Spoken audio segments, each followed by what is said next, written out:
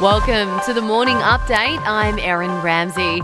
The NRL Integrity Unit will check video of two Melbourne NRL players in a hotel room with what appears to be white powder on the table. It's understood Brandon Smith and Cameron Munster were partying ahead of the Dally M Medal Awards overnight.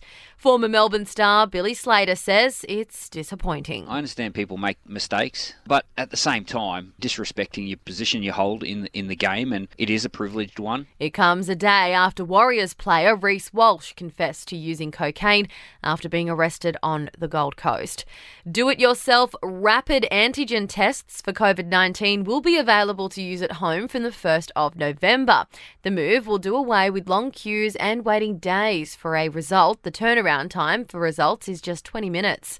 Queensland Health is trying to track the source of a COVID case in Brisbane.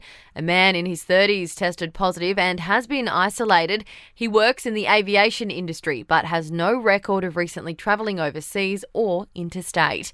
A shortage of truck drivers caused by COVID and Brexit has led to 4 days of panic buying of fuel in Britain. Some companies say 90% of their petrol stations are dry. And a powerful earthquake has rocked the Greek island of Crete. The magnitude 6 quake has left at least one person dead and injured 9 others. Reports of people being trapped in the rubble of collapsed buildings. To sport now, and celebrations for Tom Trbojevic after winning the Dally M medal for the best player in the NRL this year. The Manly fullback polled 35 votes. Penrith's Nathan Cleary finished with 30. South Sydney's Cody Walker 29. Melbourne's Craig Bellamy was also named Coach of the Year. And AFL boss Gil McLachlan says they'll review the start time of the grand final before it returns to the MCG next year. It follows strong support for the twilight start used in Perth this year.